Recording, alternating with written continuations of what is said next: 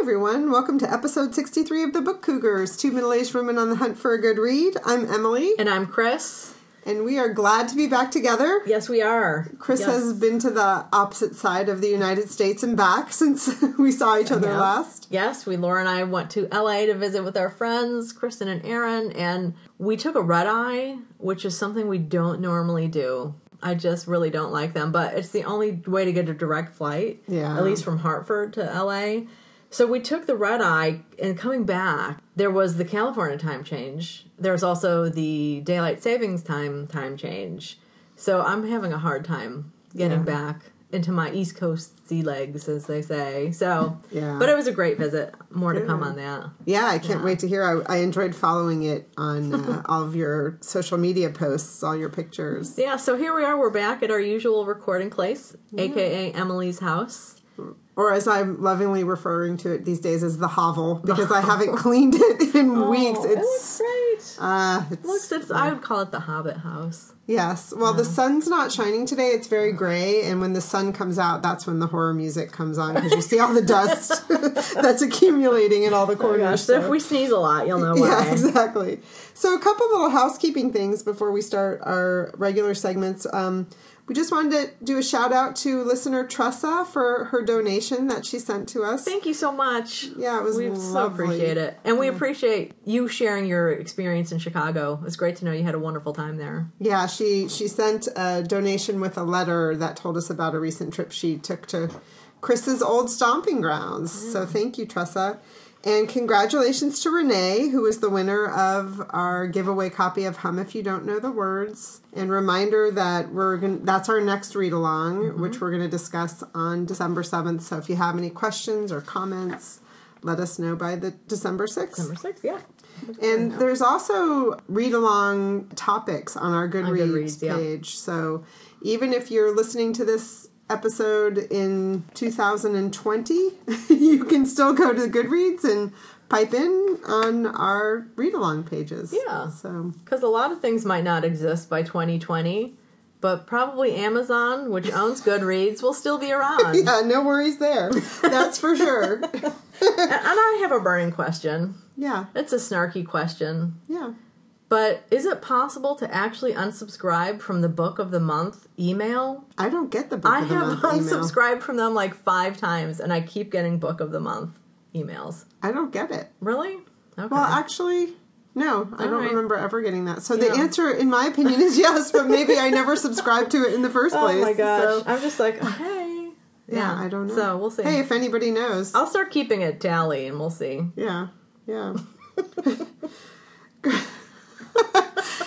And the snark begins. No, I'm just kidding. God, I'm going to be so conscious about laughing because I listened to our first episode, because you have a funny thing about that. But I was listening to it, I was like, oh my God, we need to put like a warning on our website saying, avoid the first episode until you've listened to a few more and actually, quote, like us. Because we laugh in most of the episode. But what Chris is referring to is I got to my gentleman caller's house this week, and he was listening to the first episode of the Book Cougars on half speed.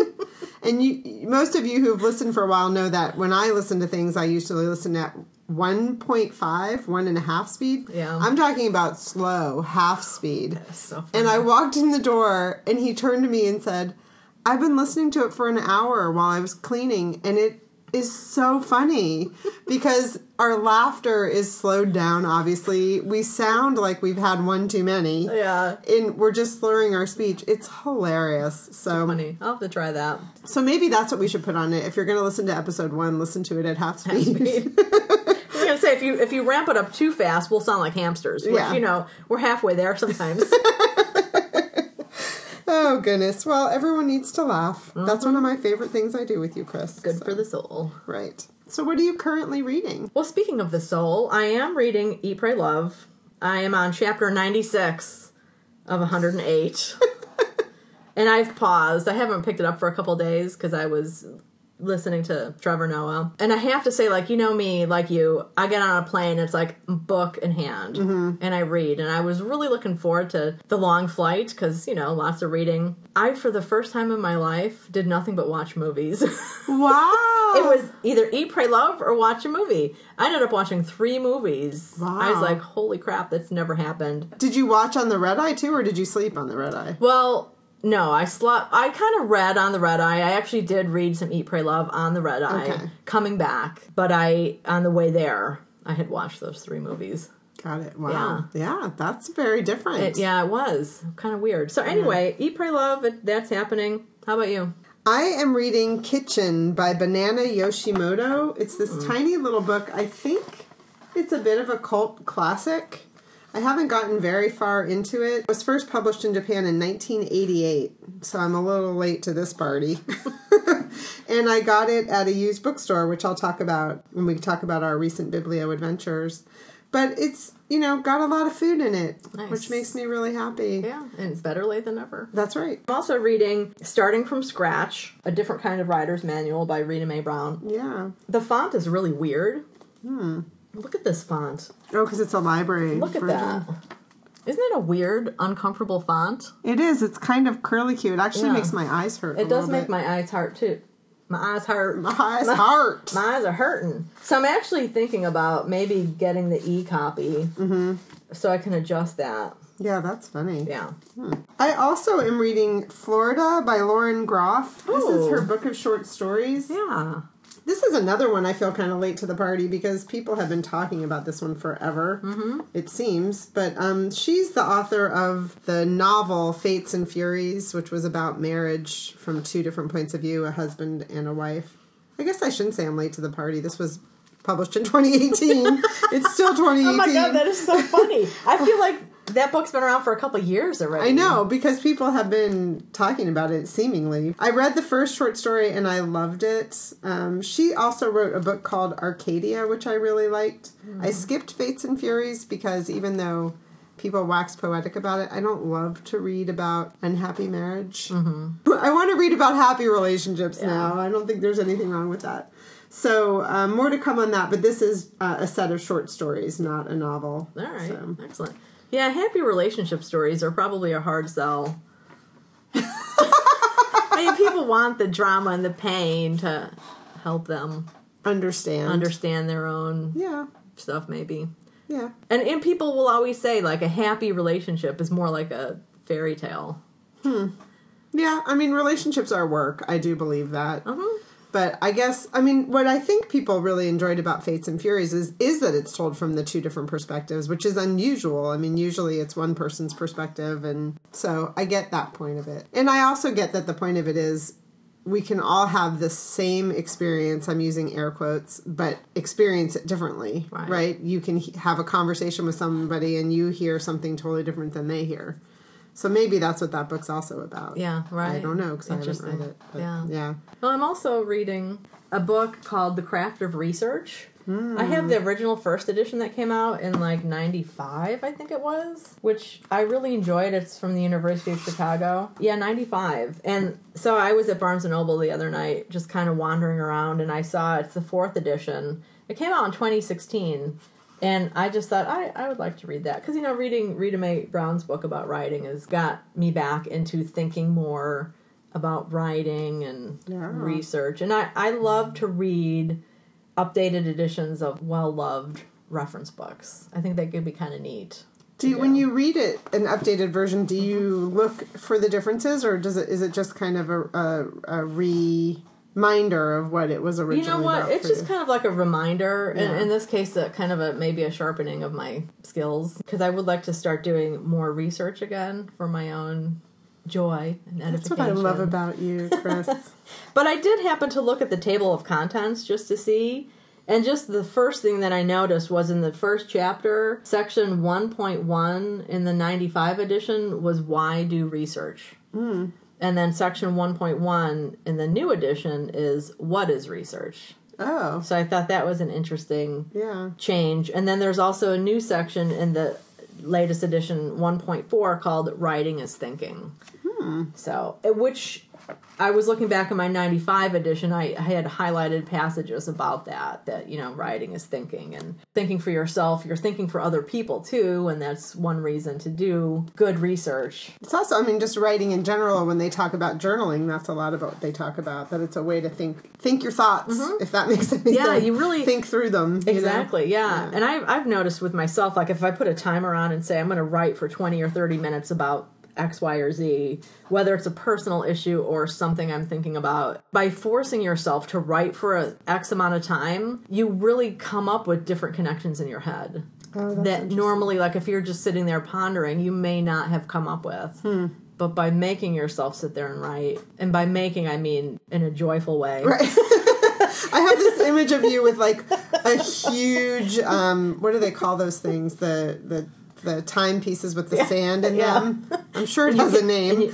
There was a name for those. I don't remember, but yeah, you can one that's so big you can hear the sand. I mean, wasn't there a scene in The Wizard of Oz with one of those, like with the monkeys? Some scary scene. That's what my mind is ringing up when you talk about that, and you turn it over on your desk and you're just scribbling away as the sand moves through. No, that's one reason I like fountain pens, because it's a joy to write with them. Yeah. So, but yeah, anyway, I won't go back and forth between those two editions a lot, but you know, just flipping through my highlights of the first one and now reading the fourth edition, things pop out like, oh, okay, I see how they changed that, and that's the same. Because actually, it was 3 people: Wayne Booth, Gregory Colomb, Joseph Williams wrote the first edition. They've since passed away, those 3 writers. So now there are 2 new writers who revised this, Joseph Bishop and William Fitzgerald. Oh. Okay. So all 5 writers' names are on the 4th edition. Oh, that's cool. Yeah, so if you're into reference books, I highly recommend it. Right on. The other one I'm currently reading is Poetry Will Save Your Life, a memoir by Jill Bialowski. I found this book at a bookstore yesterday. I love it. Now, I made the mistake then of going on Goodreads after I bought it and reading some people's reviews, and people had a few snarky things to say about it, but I don't think I'm enough of a poetry aficionado. That's probably not the right word. I am a poetry aficionado. I'm not enough of a poetry expert for some of the things that they were complaining about. Okay. But basically, it's a memoir that wherein she uses poetry to tell stories about her life. And since I'm such a memoir fan and I love poetry, I'm very excited about this book, and I started it last night, and I'm loving it. Very cool. So, yeah. I like the colorful cover. Yes, it's a beautiful cover, which is part of, admittedly, what caught my eye in the bookstore. Yeah, it's a stack of books, of colorful books, and each word of the title is on the spine Yeah. of the book. Nice. Oh. So what did you just read? The only thing I have just read is Born a Crime by Trevor Noah, which we'll be talking about in a later segment. How about you? Yes, that's our current read-along. I finished Mr. Flood's Last Resort by Just Kidd. I've mentioned this a few times already on the podcast, so I won't get too carried away. But this, I am in a book club with some people I met through Booktopia. We call ourselves the Bi-Coastal Book Club because we live all over the country.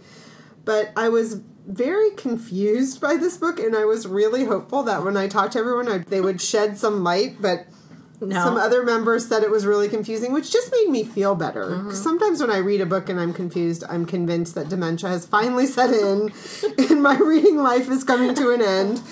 Or my reading life will just be much more interesting, because I'll never really understand anything. But it's funny because in England, the UK, some people got a copy of that book and it was called The Hoarder. In the United States, they published it as Mr. Flood's Last Resort.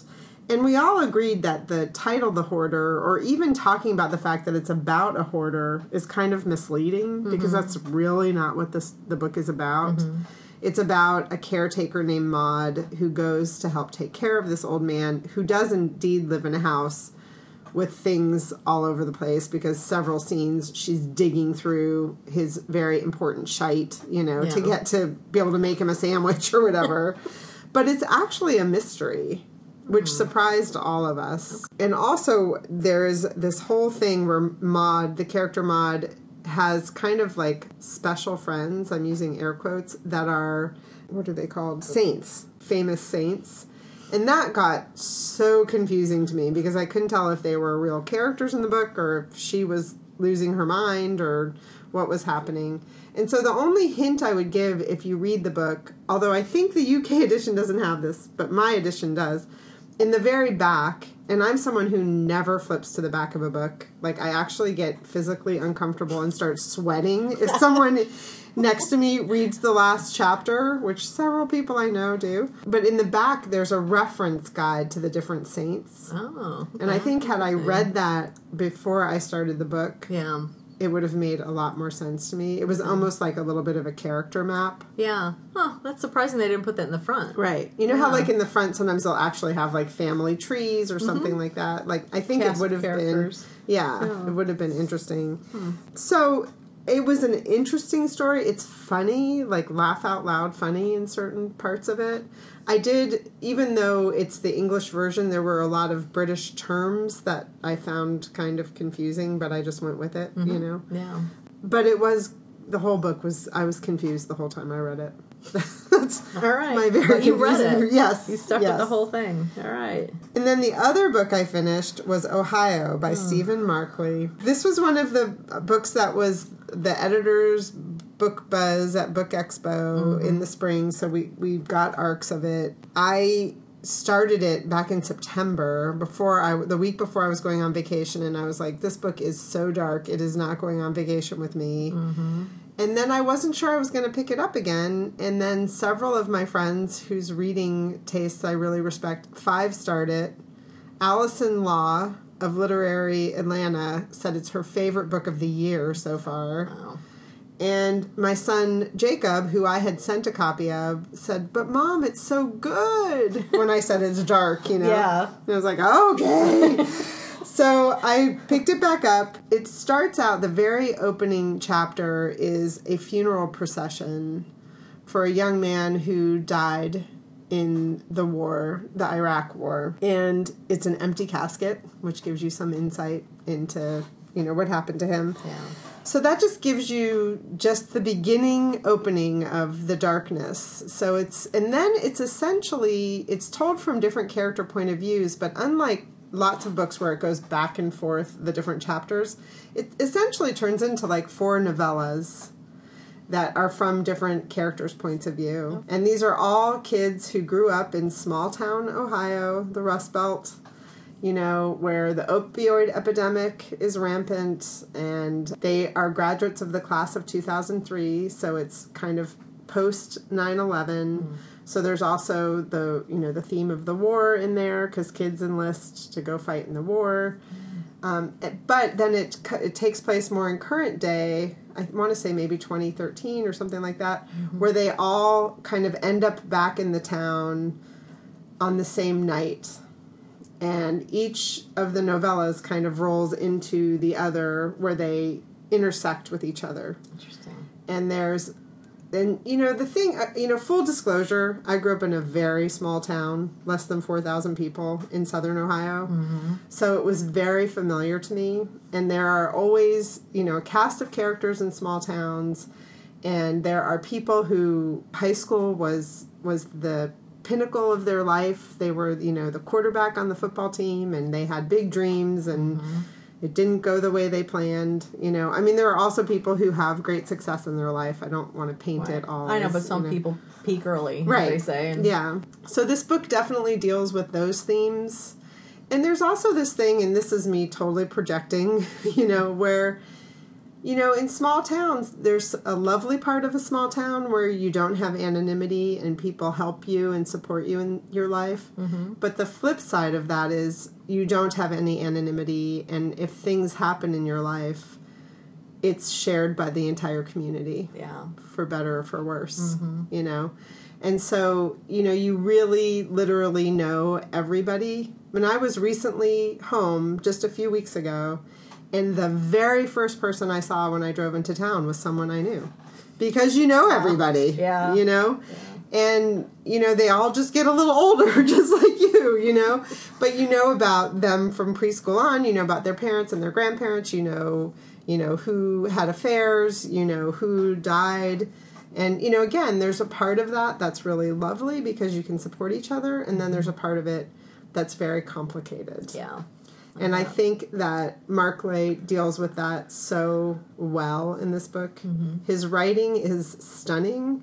The subject matter was very hard for me. So I think that's full disclosure for me also, is that I really struggle with reading about, particularly when, we're all one common humanity, but when we mistreat the people in our lives in horrible ways, I don't enjoy reading that. And I also have a really hard time reading with drug abuse and things like that. So there were parts of the book that were very difficult to me. There were parts where I really had to do just a little bit of skimming because I didn't want to read all of the details of a character's demise, But he also does, there's a chapter with a character whose name is Dan Eaton, who's one of the kids that goes to the war. And I think he re-ups 3 times. So he's both in Afghanistan and Iraq, I think. I've got that right. And I think it's a very realistic picture of what that means for somebody, And he particularly talks about how close you get with the people that you're deployed with. And I thought that was an interesting parallel to the closeness you have with people in a small town, and particularly the people you've grown up with for a long time. They are foundational people in your life, just like your family, And I think that's a lot about what the novel's about also. So I know people who have absolutely loved it, and they are people who have a tendency to enjoy darker material, Yeah. So, you make it sound really tantalizing. Yeah. I might read it next summer when it's sunny outside, maybe. Yeah. I mean, it's incredibly well written. There were times, I don't know what it would be like to listen to it, because there were definitely times when I read something and I was like, oh, I have to reread that just for the language, Yeah. So, do you know, is that his first book, do you know? I know, he wrote a nonfiction, I believe it's a memoir. Oh, okay. Yeah. I believe this is his first novel. Yeah, I think it's his, oops, shoot, dropping books everywhere. Sorry, everybody. Yeah, he wrote a memoir called Publish This Book, The Unbelievable True Story of How I Wrote, Sold, and Published This Very Book. Wow. Yeah, isn't that funny? Kind of, isn't that what they say, meta? Yeah. Very meta. And then he wrote a travelogue called Tales of Iceland. Oh. Which sounds really good. So, and it is available now. It's out. It came out in August, the end of August. So, Ohio by Stephen Markley. Now I need to take a nap. Biblio Adventures. Yeah, I went to 2 bookstores. Should I cover that first, and then you can take us along on your major trip to LA? Yeah, sure. That sounds good. I had a day in New Haven with my gentleman caller, and we went to Book Trader, which is, you and I have stopped there once before. It's a used bookstore in New Haven. It's been there forever, and it is such a fun store to just give over an hour or two. His literary section is great. I stood on one of those rolling, what do you call those things that they have them at the libraries too? Those little rolling footstools. Yeah.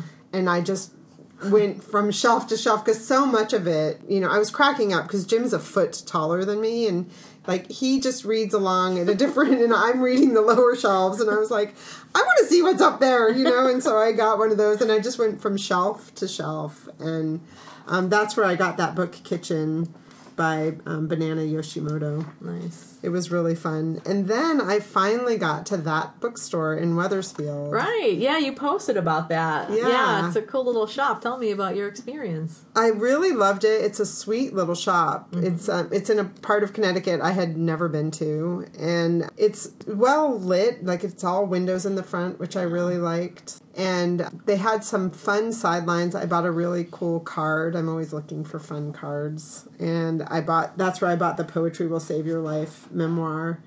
And I talked to one of the owners. Nice. And I asked her how it was going, and she said it's going well, and they have some book clubs going. And she did tell me that the day before, a gentleman had come in with 3 kids and said, "This is a place where I can leave my kids, right?" Get out. I'm she was serious. No. Oh my God. This is a retail store, like a grocery store. You wouldn't leave your kids. Jeez Louise. I thought that was hilarious. That's crazy. I mean, I know people used to do that at Borders. And Really? We tried to, not let that happen, but, that's child abandonment, people. Yeah. Don't do it. And I know people use the library for that a lot, which is, it is a safe place for your children, I suppose, but... I wonder if there's an age about that. Like, what is the age? One of our listeners wrote in and told us that I think 12 and under, you cannot leave your kid alone in the car. Yeah. So I wonder if there's an age for that at the library. We'll have to find out. That's a good question. Because I know, middle schoolers always go to the library alone after school. Yeah. But... Well, in my old hometown, the library was right across the street from the elementary school. So after school, it was just all the kids went to the elementary school. I mean, to the library. To the library, yeah. And I could just see the librarians were... I mean, I think, again, I love libraries, and I think it's a wonderful meeting space, but it was kind of stressful for them, too. Oh, yeah, I bet. Okay, so back to the bookstore. Sorry. Oh, that's okay. So they had a really nice local section, which actually this poetry book was in. So I meant to look and see. She must have some background of living in Connecticut, the author. I always go to a local section because I think it's so cool. She had a really cool display of Connecticut books, including this one that I'm interested in called The History of Food in Connecticut, which I paged through, but I didn't buy it. But I might go back and buy that one. Yeah.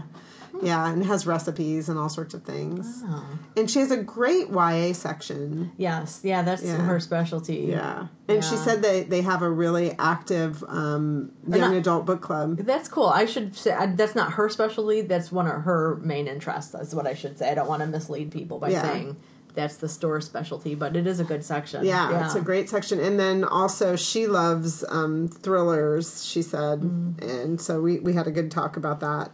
And we should say, I think it's Karen? I'm sorry, Karen. Because Karen and her daughter are the co-owners. Right. And she's an Air Force veteran, Karen is. So, if you want... Well, this will post after Veterans Day, but if you want to support a woman-owned, veteran-owned business... That bookstore. There you have it. Yep. And you can call her and talk to her. She'll order for you. You can...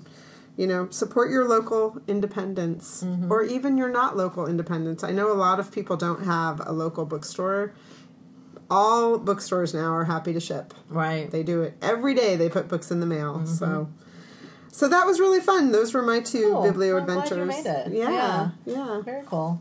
Nice. Well, so in LA, we had a lot of book adventures. It was a lot of fun. One of the main things we did was we went to Harry Potter World. And it was so much fun. So it's there at Universal Studios. We've heard that is a smaller Harry Potter World than the one in Florida. But, I mean, it's amazing what they did. It's a pretty small footprint. But, you walk in through the gates and there's Hogwarts up there with these great gargoyles guarding the entrance and everything. And there's a ride you can take where you're sitting 4 on the unit that moves, and you're facing out. So you're sitting 4 in a line. So you can't really see your friends that you're with unless you lean over. And you're moving, but it's also screens kind of coming at you and projecting things. So it's like you're following Harry Potter on a broomstick. Oh, how fun. Yeah, and you're going to see the dragon, and all the characters make an appearance for the most part, except for Voldemort.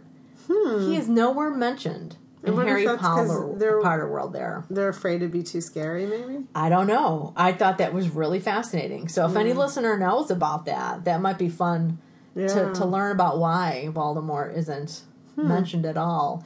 So that was a really fun ride. We did it twice because we actually got there super early, just before it opened. So we did that ride twice because I thought it'd be fun to catch the details, Yeah. But what's really neat is the lines get hugely long. But when you're snaking through it, it's like you're going through different scenes of the movie. Oh. So you go through Dumbledore's office and a lab, the hall with all the pictures and the moving stairways. They do a great job with those pictures, the paintings and stuff that talk and move and all this stuff. So that was a fun thing. I think if you were stuck in line, you don't really feel like you're, quote, stuck in line because there's so much to look at. And they just did such a nice job with so many little details because then outside of that in the town. Hogsmeade is. But, you walk around, there's the wand shop, the bookstore, all of these different shops, and you can buy wands that are programmed to work with some of the spells. So when we got to Kristen and Aaron's, they had a wand there for Laura, as well as ties and Gryffindor ties and all that kind of stuff. So we all went decked out a bit. So they have these little circle things embedded in the ground in front of a store shop window that has the wand incantation and then how to flick your wand. And so that was fun. So you can make like the feather move riding and just other, neat little things. Cool. We saw a wand fitting happen, which is really nice. It's a smaller show where you walk in. It's, 20 people, I'm not sure. And you see, they choose a kid to be fitted for a wand. And I really like that. The woman who did it did an excellent job. And she chose a kid who was a little bit older. So she might have been like 13 or 14, which is kind of cool because so often they always go to the littlest kid in the room. So I thought that was kind of cool. And I had my first butterbeer. How was the butterbeer? That was going to be my only question for you. I know. It was really surprisingly good. Was it? And they were all surprised so we went to lunch. And the food was really pretty decent at this place. And they've all had butterbeer before and didn't think I would like it at all. Because I'm really not much of a sweet person. I'm more of like a salty, crunchy kind of snack person. So I took a sip of it and I was like, oh, that's kind of interesting. And then we're eating and I took another sip and like all of a sudden, like I felt like I could have chugged the whole thing. It was an interesting taste, I have to say. I'm dying to know what it is, of course. You know what? I think, it really does look like beer, and it has a layer of foam on top that I think is made with some type of marshmallow to keep it white and foamy like that, and there is that little tiny hint of marshmallow. Interesting stuff. So I almost drank the whole glass, which is surprising. So that was kind of good. Then we did some of the whole Universal Park and did the tour of the sets and things like that. So it was really a fun day. That's really cool. Yeah, really good day. And then we also went to the LA Public Library, which, having just finished Susan Orlean's new book, The Library Book, which is about the fire in 1986 at the LA Public Library. It was really great to go and visit. Yeah. The rotunda is huge. It's humongous. It's so big. It's gorgeous. And then I went to the literature section. Kind of spent my time in there looking around. And then they have a really lovely exhibit space as well. With current exhibit goes through January something, I'm pretty sure it was. And it is about collections. So different collections. And it was interesting. They had stuff of interest for everybody, I think. They had some of Tom Hanks's typewriters. They had one, a woman who made these little scenes. Those little scenes that you make. There's a word for them. But they're small historical scenes with characters and background. When she realized that, she was a teacher, when she realized that kids in the public schools were not being taught African American history, she decided to start taking her little puppets that she made and transforming them into these scenes. Is it like a diorama? Yeah, something like that, depicting famous events in African American history, which is cool. There's a neat display about gay club matchbooks. Oh, and they had that in this big circle with all the matchbooks kind of fanning out in circles. So from all the gay clubs, like in California, mainly around LA, that was a neat thing. Really fascinating. So if you're anywhere near LA, and it's in downtown LA, so people are always like, oh God, the traffic. It's worth it. It's totally worth it to go and see the LA Public Library. And then just some blocks away, it's a short walk, is the Last Bookstore, which was neat. We went there. And that was great to see. You always see people posting their pictures of visiting the Last Bookstore because they have some neat book art, like a book wall with a circle cut out of it where people take pictures and then kind of like a book tunnel. Well, I had to laugh because the day you posted your pictures of being there, I turned and Jim was wearing his Last Bookstore T-shirt because he has funny. one. Yeah, I would love to go there. Yeah, wow. So that was neat. And so they have books downstairs and upstairs. New, but I think mostly used. Oh, okay. It's hard to say. Downstairs, I think it was mainly new, maybe, and then upstairs, there's a lot of used. I could be wrong. Don't quote me on that. But then upstairs, they also have an art gallery with artists selling their wares, and also a yarn shop. Oh, wow. Yeah. They cover a lot of bases. They do, and it's a big space. Like, it's 22,000 square feet. Holy smokes. It is a big store, and it's like they've been in a couple locations. This is their third location, and they've been around since 2005. So we have a ton of books. And then we did hit another bookstore, Book Soup, which is in West Hollywood, right on the strip there. They've been around since 1975, and I got completely lost and sucked into their literary fiction section. Oh my God, it was brilliant. So I look forward to going back there. I could spend definitely a whole day in that shop. And I had less time to look around at the nonfiction, but they're known for their art, film, photography, and music sections. And I did, like, just going through, like, the music section, the bios of performers. Wow. I mean, amazing. Well, they're in the right place for all of that, right? Yeah, for sure. So were you with people, when you say that you could go back, was it because, were you with people who weren't enjoying so much time in bookstores, or...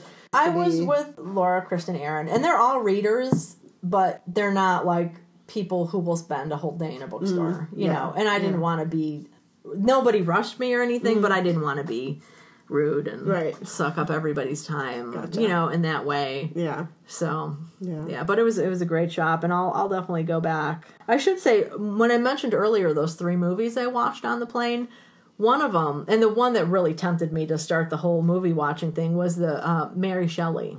Oh. The biopic of her. Yeah. And I thought, okay, Eat, Pray, Love, Mary Shelley. So, you know, Mary Shelley won that. It was a good movie. Enjoyable. So it's a documentary? No, it's a fictionalized account of her life. It's, it's actually like a bio movie. Got it. Yeah, and Lord Byron is such a weird lech. So should we talk about any upcoming jaunts you have? Yeah, you know, there's one author event that's on my radar. I doubt I'll be able to go, but it's next Wednesday, the 14th, at the Book Club Bookstore and more. Kristen Setsi? I'm not sure if that's how you pronounce her name. It's Tsetsi, who wrote The Age of the Child, which is a novel. And I talked to her because she was there at Independent Bookstore Day. There were a couple authors there, and Laura, my wife, was there with her workbook. So I talked with Kristen a little bit there about her novel, and I actually bought a copy that day. It's kind of like it's a look at what if birth control and abortion is made illegal in the United States, what would happen? She's actually going to be in conversation with another local writer, Benjamin Thomas. Oh, yeah. So they're going to be there 6:30, Book Club Bookstore and more on Wednesday, but could be a dicey day for me. It's going to really depend on how my work day goes. Yeah. How about you? I have the same thing, November 15th. I'm hoping to get to Bank Square Books in Mystic. There's going to be 2 authors in conversation, Cheryl Suckers and Jean P. Moore. Cheryl wrote a book called 48 Peaks, Hiking and Healing in the White Mountains. And Jean wrote a book called Tilda's Promise. Both of them sound really good. And I just am such a sucker for these author conversations. Yeah. You know?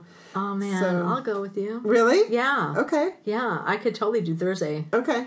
Great. Let's do it. And we haven't been to either of those bookstores, Bank Square or Savoy, in a while. Yeah. And then this one's a little far away, but you put this one on my radar. November 29th at the Guilford Library, Andre Dubus III is coming with his new novel, Gone So Long. I love his writing. He's the writer of Townie and House of Sand and Fog, and the short stories Dirty Love, which is one of my favorite books of short stories of all time. He's quite suave and debonair. Yes, I was going to say, he's also easy in the eyes from what I remember all the Booktopians talking about. Yeah. Yes, he's and he's just really compelling to listen to. He's one of those people, I mean, I know his whole world, because I believe he teaches literature, so his whole world is literature, but he can just quote all these authors. You know, I very much admire people that have brains that can do that, you know. So he's always interesting to listen to. So that's at 7 o'clock right here in Guilford on November 29th. So should we talk Trevor Noah. Yeah, let's Born dig a in. Crime. Born a Crime. This is our read along that Bianca Marais recommended that we read Trevor's book because it's nonfiction, so it really sets the stage historically for what was happening in South Africa. Right. Kind of in the same time period as Bianca set her fictionalized Yes. novel. Right. Emily had asked Bianca, like, what do you recommend a book for some background for us? Because neither one of us really know a lot about South Africa, and we thought it'd be fun to dive in, and that's what she recommended, and I'm so glad she did, because I really enjoyed it. Yeah, so it's interesting because it's really a set of essays. It's stories that he wrote. I believe there are 28 essays. And it's really about his childhood in South Africa. It doesn't go through... for those of you who don't know, Trevor Noah is a comedian and the host of The Daily Show. I'm sorry. Yeah, I don't watch your show. I've seen some of his videos, but I don't really... I'm not a late-night TV person, so... No, I have fallen asleep on the couch at 9:30 the last 2 nights, so that gives you some insight into my ability to watch a show. But I've seen some of his videos, and he does really nice political commentary, as well as stand-up comedy. Yeah, I've seen a lot of videos of the show as well, but I've never watched the show from beginning to end. Yeah. But this is a book he wrote in response to the fact that he has a lot of interesting stories from his childhood, but as a comedian, they're not comedic in nature. And so he said people were approaching him and saying, well, why don't you tell some of these stories on stage? And he said, well, they're not really funny, But he also felt like he was too young to be writing a memoir, and it ended up, as he sat down to start writing, that they were stories. And I watched an interview with him where he said it really surprised him when he finished, particularly when he was reading it, because he narrates the audio version, that it's really a love story to his mother. Totally. And they really kind of grew up together because she was, for a portion of his life, a single mother. And then she ends up getting married, which came with its own share of horrors, dramas, tragedies, but also brought him to half brothers because she had 2 children with her husband, his stepfather, I should say. Yeah, yes, and it's really. I mean, he does build really good tension because his mom gets shot in the head. Yeah. And so throughout the whole book, you're wondering, oh my gosh, like, what's going to happen when? And I mean, some of the stories he tells are really harrowing. Because it's, he's a little boy during apartheid, and his mom is black. His father was white. So he's what they consider colored, which is mixed race. And he doesn't really fit in anywhere.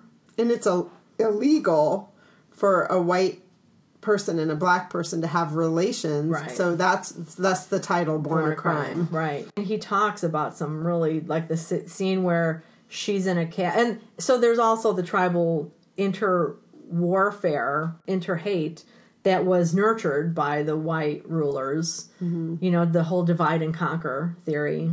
Right, and so there are different tribes, and one of the things that I found amazing about listening to it, and I didn't pick up the hard copy of the book, so I don't know what it looks like in writing, but to hear him pronounce things with the tongue-clicking language was so amazing to me. Yeah. And he is fluent in many languages, which is something that actually really saved his life, literally many times on several occasions, because he found that language broke barriers for him and really helped him to be able to, turn around and talk to somebody who was threatening him. And then, he has one scene where he's walking down the street and these guys are talking in their language about how they're going to mug him because they assume that he speaks a certain language. And he turns around and he's like, hey, in their language, why don't we mug someone together? And they're like, oh, sorry, dude, And he talks about how language, more than anything, is what gives you identity and a sense of place. And in South Africa,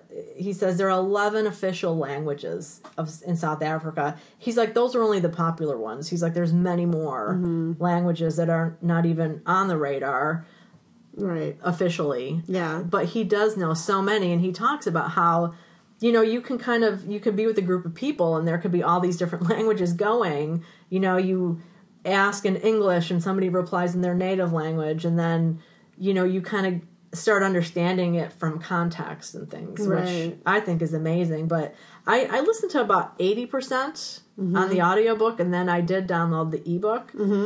And I'm so happy I did listen, because while I was reading, then that like 20% or so, you know, to hear his voice. And then when I got to a section that was in a non-English language, it's like, oh, I wish I could hear him pronounce that. Yeah. And he does accents so well. And like, even his I'm sorry, I just No, it's interrupted okay. you. No. Well, even when he's speaking as his little boy self, Yes. it was so cute, because Oh my he used God. a different, yes, you know, different accent for himself at different ages, Yeah. for his mom. Oh my God, I enjoyed just listening, but then the content also is just so fascinating. Yeah. He talks about being in the hood, in the shanty town Alex, and how tight that community was, and how it made me think, when you were talking about Ohio, small town Ohio, it made me think of that section when he talks about being in the hood, how everyone knows everyone, and how people may steal and do things and try and, you know, I forget the word that he uses, but, you know, they're always, you know, hustling to make more money. But like rape, what did he say? Rape and another crime were two things that were unforgivable.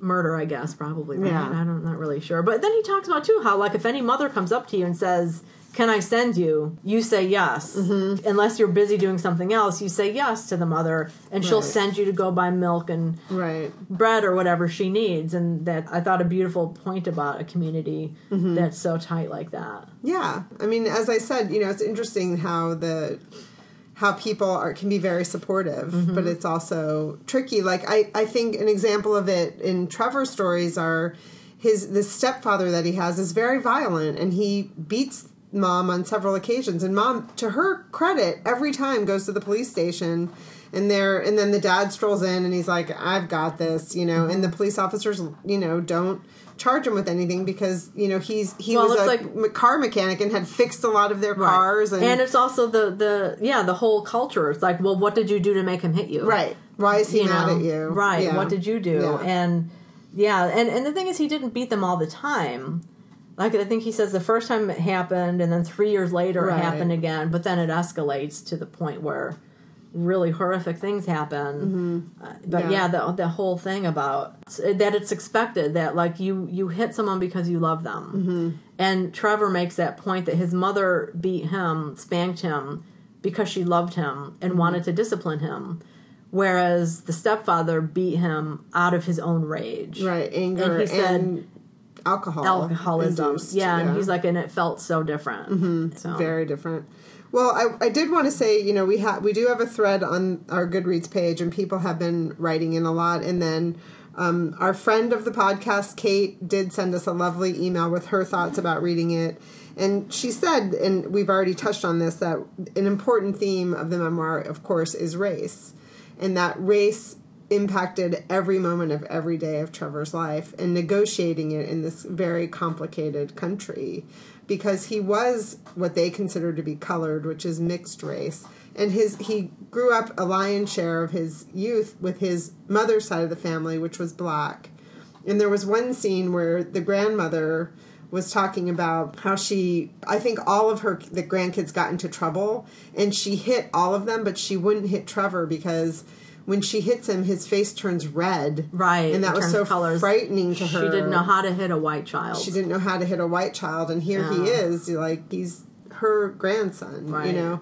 But, you know what? And one of the things about Trevor's growing up, and I wanted a little bit more, like, to find out more about his life eventually, because he lived in a lot of different places with his mom. So they lived in black neighborhoods and colored neighborhoods, and he spent time with his dad, who was white, every weekend for a while. Right. And it's just fascinating to me, like, the different living conditions. He's lived in houses, in a shanty, in a garage. He slept in cars for a while. He was raised in abject poverty, and some of the scenes of the food he ate were so upsetting to me. But see, this is the thing. Like, it's poverty, but then at other times it sounded like they were really pretty well off. I mean, relatively. I mean, they had dogs.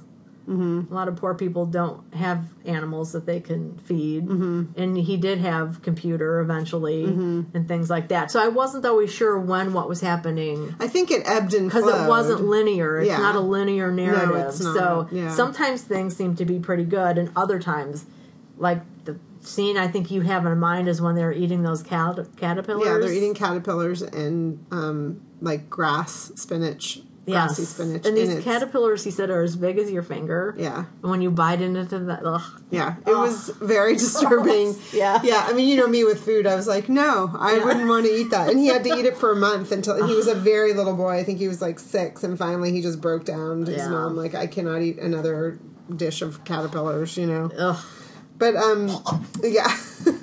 The one thing that I thought was interesting, too, is that he kind of ended up living a life of crime a little bit to get by. Yes. You know, he ended up he shoplifted for quite a portion of time, which I don't think is unusual for kids of a certain age. I hate to say it. It's common. Especially candy bars, which is what they start shoplifting is the candy bars with alcohol in them. But then he starts burning CDs and selling CDs to these kind of cab drivers. That part of the way that they get people to take rides with them is that they play really good music along the ride, and that's how they kind of have a competitive edge, you know. So he was very what's the word? He was scrappy, you know, he learned to get by. And as I was reading it, I thought, you know, if I had the chance to ask him one question, it would kind of be, how is it now for you to wake up as a very wealthy man? And how are these stories that you told, these foundational experiences, how do they impact you on a daily basis? Yeah. Because one of the interviews I saw with him, they asked him, you know, during this period, the period that you cover in this book, did you have dreams? You know, like, did you dream big to end up where you are today? And he said, no. My dreams were simple. He said, I had 3 dreams. I had a dream that I would live in a house that had stairs, because it seemed like it'd be really cool to be able to get a little distance from your family. The second part of that dream is that the house would have an interesting view out its windows. And the third part of my dreams was that the house would have a refrigerator with food in it. Oh, yeah. You know, those are pretty basic desires. Yeah. And yet here he is waking up now every day as a very famous comedian and talk show host. Right. You know? Yeah. And he is writing another book, just so everyone right. knows. I reached out to his publicist to get details, but I haven't heard back.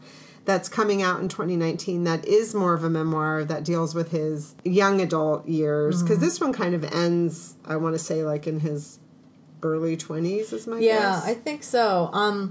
Because he when he starts burning the CDs, and then he starts doing live DJing at these huge street parties, and so you can kind of see, like, okay, he's an entertainer, right? Like, he's growing as this entertainer, and so you can almost see how that jump might have happened, because in one of the sections he does mention that he's going around the country doing different gigs, so you kind of get a sense of, like, okay, so. But how did he get to America and get his own, you know, how did he become the host of The Daily Show? Right, and that book's supposed to come out in 2019. That's cool. So I'm totally going to read that. Yeah, we'll keep you posted on it. Yeah. I was mesmerized by it. And part of it for me is, you know, I'm really close with my son. And that's what really came out in this book, was even though, you know, his mother ends up marrying this guy that's, you know, really problematic. Trevor and his mom are really close, you know, and they really, you know, she really works to create a human being that she can be proud of. Absolutely. I love so many of the details. You know, he talks about one time when he'd walk in and say, "Hey, Mom," and she'd stop and say, "Look at me. Look at me when you say hello. Acknowledge me as a human being." And I love things like that. And there was also a section when he was really young, when she was like, if you want to have a woman who loves you, this is how you have to treat her. And he was like, I have no idea what she was talking about. But I'll tell you, he understands it now. Yeah, you know? Right, yeah. And I love, too, that, like, she pushed him out of the house when he graduated from high school. It's like, get your own flat. Right. You're not going to be one of those 40-year-old guys living at home with your mom. Yeah. And he also got arrested at one point because of his misdeeds. And she was like, I'm not getting you out. Go to jail. See what it's Yeah. like. And I think that's an important thing to do. You know, if you really see that your kid is aiming for a life of crime, like these are the consequences of those actions. You know? I was surprised by how much he talked about his quote criminal activities. I mean, because at one point he does say, he's like, why would it be a crime to burn CDs if there's a CD burner? Right. Like, you know, which I remember having conversations with younger people about that. And I remember even like when I was in the military, there were tons of bootleg music coming out. All those royalties, as he says, he feels a little guilty now looking back because all those artists. Right. So I thought that was really kind of brave of him, being in the entertainment industry, to talk about how he... Yeah, and maybe that's something he'll address more, because that was another thing that Kate mentioned via also referring to Elizabeth, who on Goodreads, her review, she's another Booktopian, she said, you know, she was a little surprised that he didn't express some remorse for his actions, and that didn't really bother me so much, because I feel like in a certain way he was just, this was a book about reporting stories of his childhood. It wasn't really... That wasn't really the point, and it wasn't really a memoir. And I wonder if in the second book, which when I've read about it, is being referred to more as a memoir, if he will deal with some of that. I mean, he did feel bad about, you know, burning the CDs eventually and people not getting their royalties for that. But I really liked how he explained things as he went along, that, you know, this is the world that you're in, and this is how you think. Right. And it's the classic argument that you go through in a basic philosophy class when you're talking about ethics and morals. Like, if your family is starving and you get arrested for stealing a loaf of bread, is there, you know, Right. Well, one of the most common things that's stolen is diapers. And I feel like, you know, I get it. Yeah. You know? So, yeah, it is. It's something to think about. It is, yeah. I mean, I think you have different contexts for, situational ethics. You've talked about that quite a lot in the past, you know. So I didn't really feel, because I feel like he explained why as he was going along. Yeah, it didn't bother me. Why the thinking. Yeah, it didn't bother me, because I also felt like he was, again, being scrappy and trying to, and also being a kid and trying to fit in a world that he would never fit into well, you know? And just trying to figure that out every day, facing that. Yeah. You know, who am I? How do I fit into this world? That is so important. And he talks about that at one point, that when you're doing the hustle and you're living in the ghetto, you don't have time to ask yourself those big questions. And he realized that. I think when he got arrested, maybe is when he finally had the time to start thinking about, like, who am I? What do I want? Because, you know, when you're doing the hustle, you were hustling every day. And as he said, he did this every day, and he woke up the next day and did it again. And a lot of what he was trying to do was eat, which is a basic need. Yeah. Yeah. And the eating thing with the caterpillars, I mean, I can see eating bugs. But, I mean, he talks about how big and squishy they were and that their shit would burst in his mouth. And then eating the smileys, the boiled goat heads. Yeah. And then how the cheeks and the tongue were pretty good, but the eyeballs were gross because, again, they kind of popped in your mouth and were like pus. So he does a great job of describing those small things. Which leads me to the second question I would ask Trevor if I got a chance to talk to him. What do you like to eat now? I know, because he went through a phase where he was eting a lot of McDonald's. Yes. When he was making his own money. Yep. I wonder what he eats now. I would so love to know that. Yeah. It's the simple things, Trevor, that I want to know. Yeah. Well, I totally appreciate it again, Bianca. Thank you for recommending this book. I'm so happy that I listened to it. I think reading it is great, too, but if you can listen to it. Yeah, another thing that a couple of people mentioned on the Goodreads page is that they went to try to get the audio version and their library didn't have it, so they've requested it, which I always love to hear, because one of the things that makes me warm and fuzzy inside is when I suggest a book to my library and they get it. Yeah. I always feel like, yay! Yeah. You know. Well, and one big revelation I've had this year is that I think every time I have a book now from another culture or about another culture, I might just go straight to the audio, because I listened to Carnegie's Maid on audio, and it had that great Irish and Scottish accents. And then Tribe of Siena by Melody Winnower, that with all the Italian pronunciations again. Like, it really sets you there in a different way auditorially. Yeah. Yeah, no, it's wonderful. Yeah, I think that's a great idea. And, just, after our Summer of Little Women, I also think it's so fun to do these read-alongs with companion reads. I loved reading Anne Boyd Rue's book. To me, it just made Little Women much more of a full, fleshed out experience. Yes. Yeah. So thanks again, Bianca. Yes. Lots of love for Bianca. Yeah, and thanks to everybody who submitted comments and stuff. We love Yeah. that. Let's keep the conversation going on Goodreads. Yes. So we're going to change things up a little bit now. Instead of doing our upcoming read segment, because the holidays are coming, Chris and I thought we would mention a few gift ideas. Yes, we did that last year. And I think the year before, too, did we? I think so, because we're coming up on 2 years. We'll have to combine all of our gift ideas, Oh, that's maybe. a good idea. Yeah. All right. But we're not going to do that to you today. No. So do you want to go first? Sure. So we have both talked a lot about being middle-aged women and having tons of eyeglasses. Mm-hmm. Yeah. And that they're all over the place all the time. I came upon this cute little owl eyeglass holder that looked really adorable. It's from Uncommon Goods. So you could probably we'll put a link in the show notes. And I thought that might be kind of nice. Like if you do have like 2 pair of reading glasses, to have them on your nightside table on your little owl. Yeah, because then you can find them. Yeah. At least one pair, right? Pair. I was just going to say, Ann Kingman, who is our, our guru. She was an original podcaster before people knew what the hell a podcast was.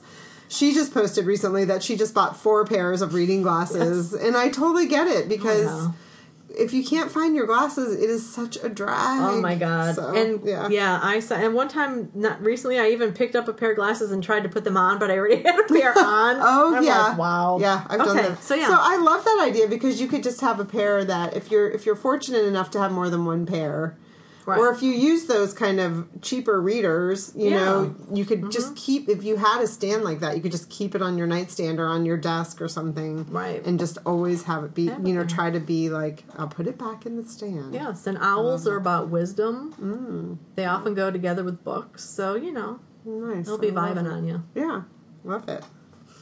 Do we want to go back and forth? Should I go next? Yeah, go for it. I wanted to talk about these, I don't know if I'm pronouncing it right, Alibabet Editions little journals. Oh, okay. I got this one. I'm showing it to Chris. It's got these beautiful flowers on it.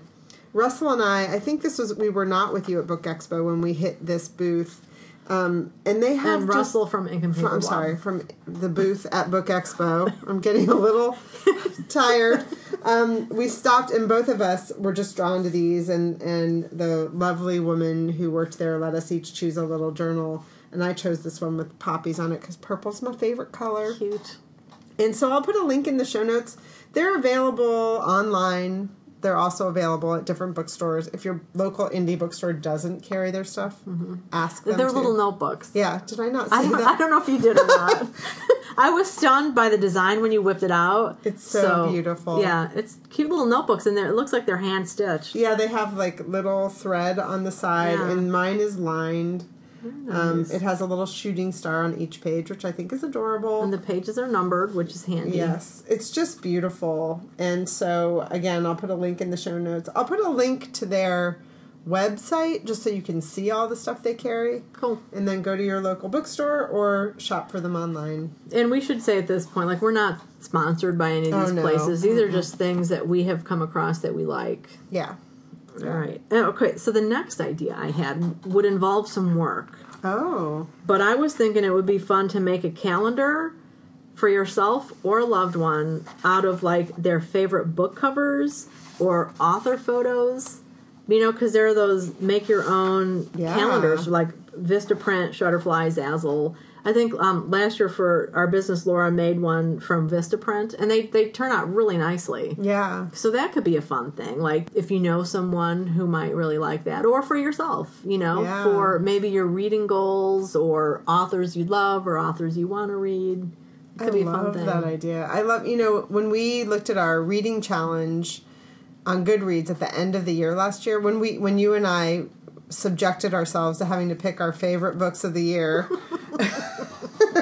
For those of you who don't know, I'm a little bit of a rebel when it comes to having to pick your favorite things. Yes. But when you look at your Goodreads reading challenge, it shows all the book covers, and it's so beautiful. It's like very I'd like nice, a yeah. poster of that, you know? So I love this idea of having a calendar Yeah. with some of your favorite. Yeah, I mean, because bookish there are images. literary calendars out there, but I Yeah. was thinking, like, how cool to make your own. Yeah. That's a great idea. The other gift idea I have is it's a very new magazine called Unearth Women. And it's a feminist travel magazine. Pictures are beautiful. The writing is really cool. I got just the very first issue. It's called Resilience. It sold for $12.95. They are kind of limited, so I'll put a link into the show notes of how to order it. The second issue is available for pre-order.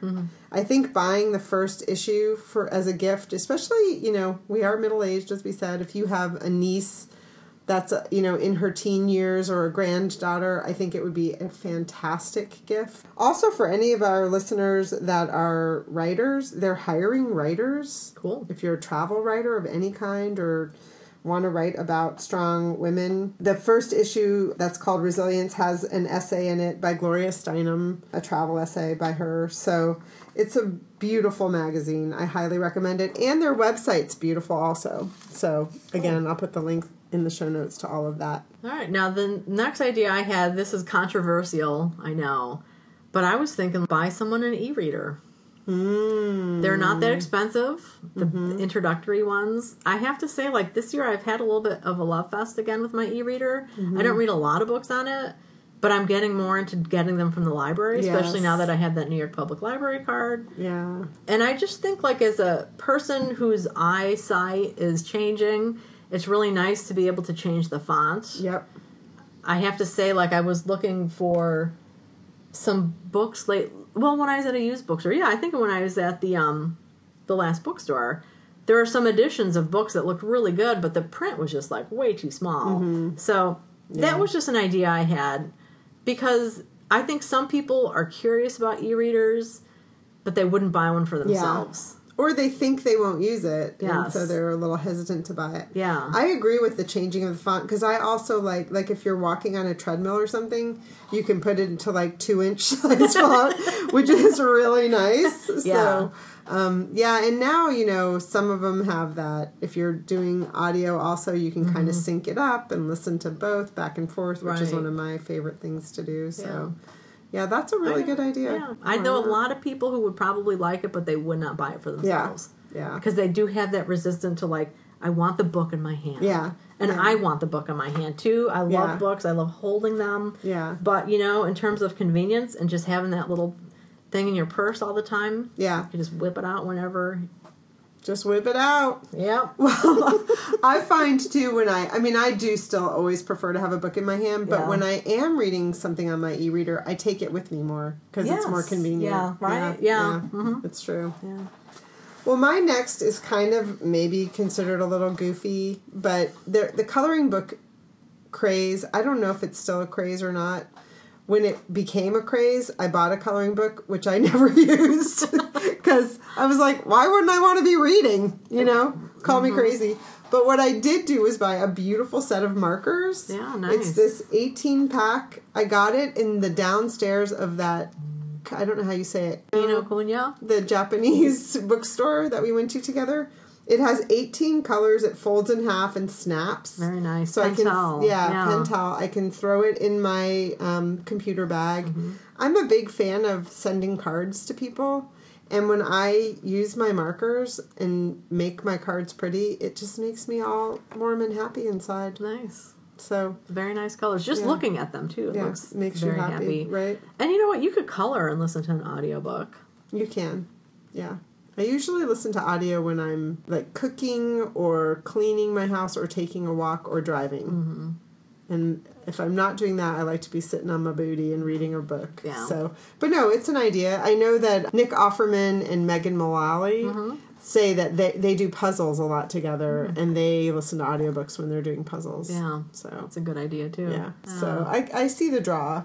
But the fact of the matter is I had a hard time staying within the lines of a coloring book. I think the point of it is to be really zen, and I found it kind of stressful, which Maybe as insight into my personality. I don't know. I'd rather do what Laura recommends and do creative journaling, I think, with my markers. Oh, well, yeah, creative journaling. That is a good segue. Yeah. We could recommend her book Yes. for the holidays. Mastering the Art of Self-Expression, a creative journaling workbook. Yes. That would be a good gift. And along with a set of markers. Right. I'm sorry, That could be a nice little combination package. Yeah. We'll put the link to that in the show notes, too, because that is a book. Her brand of creative journaling is, it's visual. It's a form of visual journaling, and also incorporating words and images and cutting and pasting and all that good stuff. Right. So, Yeah. Nice. Yep. Nice segue, Emily. Yeah. A try. The other thing I have to recommend is something that's very exciting to me. Friend of the podcast and author Shuli Kaywood has a new book coming out. She is the author of The Going and Goodbye, which she was an author spotlight on the Book Cougars on episode 22. Mm-hmm. If you didn't get a chance to listen, go listen, buy the book. But she has a new book coming out, and it's a little book like this. I don't know what you would call that, like a... It's like a pocket book. Yeah, it's smaller than a pocket book. It's like a shirt pocket book. Right. I think hers is going to be actually regular size. It's going to be the same size as Going in Goodbye, but I mean that it's more of like a gift book. Oh, yeah. And it's called 52 Things I Wish I Could Have Told Myself When I Was 17. Nice. And Shuli's a poet as well. So here's an example of, so there's obviously 52 things. Number 10, people make promises they have every intention of keeping, but won't. This doesn't make them bad people. This includes you. I just love it. Nice. So it's not out yet. This is the first time it's being announced in public. It's going to be available starting on November 27th. Nice. And when it is available, I will put that link into the show notes. Excellent. And we'll have Shuli on, too. Yes, Shuli is going to be on, hopefully, on our next episode. Excellent. To talk about the book. Very cool. I look forward to reading that. I did really enjoy The Going and the Goodbye. Yeah, I did too. So I have a couple other ideas here. One of them is to get a complete set of books of a favorite writer. So, like, if you know your kid or your somebody loves, say, Jane Austen or Louisa May Alcott or the Little House on the Prairie books, if they don't already have a complete set, to get them a complete set. Yeah. Because... like, I know, like, our Jane Austen is all over the place. Every book we have is a different edition, from a different publisher. Yeah. So it would be nice to have a complete set of that, because they look nice on the shelf. And it could be older books, because you can get onto, like, Abe Books or something and find, like, a vintage set. Or these newer. Look at the new edition of Harry Potter. Like, those spines are an image. Yes. And you see that a lot now with sets, where the spines make an image on the shelf. I thought that might be kind of fun. That's a great idea. And then, like you've got the Harry Potter, too, where they've got this 20th anniversary editions. Right. You could get the whole set of those. And I know for some people who are Harry Potter lovers, that'd be great. Mm-hmm. You could also get the whole set of Louise Penny. You could. Inspector Gamache series. She's still going, though. Yeah, that's true. The hard part about that. That's true. And that sucks big time. When, like, you have all of these books, and they keep coming out, and then the publisher changes. Yeah. And you're like, oh my God, they're not going to match now. Yes. So, I'm usually not that hung up about it, but I know some people who really like a certain vibe on their bookshelves. Yeah. Yeah. No, that's true. It can be challenging. Yeah. Well, if the person isn't type A, then I'm just kidding. You can. Well, that's a good segue into my other idea, which is, getting a book for somebody in a foreign language. So my daughter Rachel, who's fluent in Spanish, when she was learning Spanish, she was a huge Harry Potter fan, and she would buy the Harry Potter books in Spanish. That's great. Nice. So if you have a kid who's trying to pick up another language, that's a really wonderful way for them to learn. Or if you are trying to learn, a lot of people will watch television in a language or put their movies subtitles on a different language. But reading is a really good way. Absolutely. To do it as well. Yeah. And they do have some editions where it's like English on one page, the original language on the other, which can be distracting and or helpful. Yeah. Very cool. Good idea. So another idea I had was, for somebody who you maybe don't know that well, is a literary candle.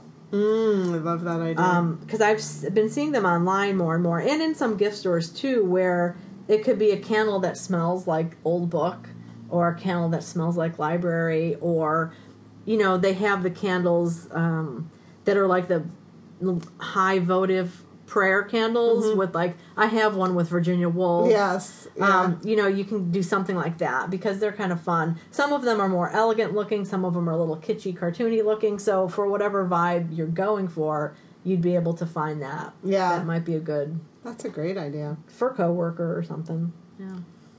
Well, my last one was Book Cougar swag. Oh, yes! Woo! Book Cougar swag! We have a Zazzle store, which we have talked about before. It has mugs and tote bags.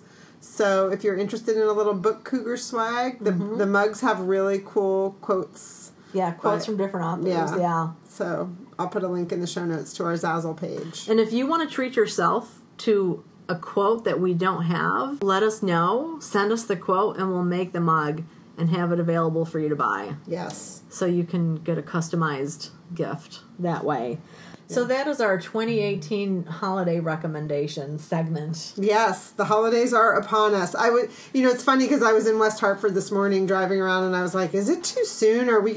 Is there going to be a backlash that we're mentioning the H word already? And then in front of the Noah Webster Library was a huge decorated Christmas tree, and I was like, well, I guess not. Yeah. It is after Halloween, after all. Here we go. Pray. Well, that's it, I think. That's it, everybody. Yep. Happy reading. Thanks for listening to the Book Cougars with Chris Wallach and Emily Fine.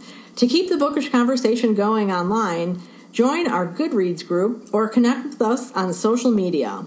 If you'd like to contribute to our hunt for a good read, you can donate on Patreon. And if you have a minute to review us on whatever app you use to listen to us, we appreciate it. It can help other listeners find us. Thanks, everybody.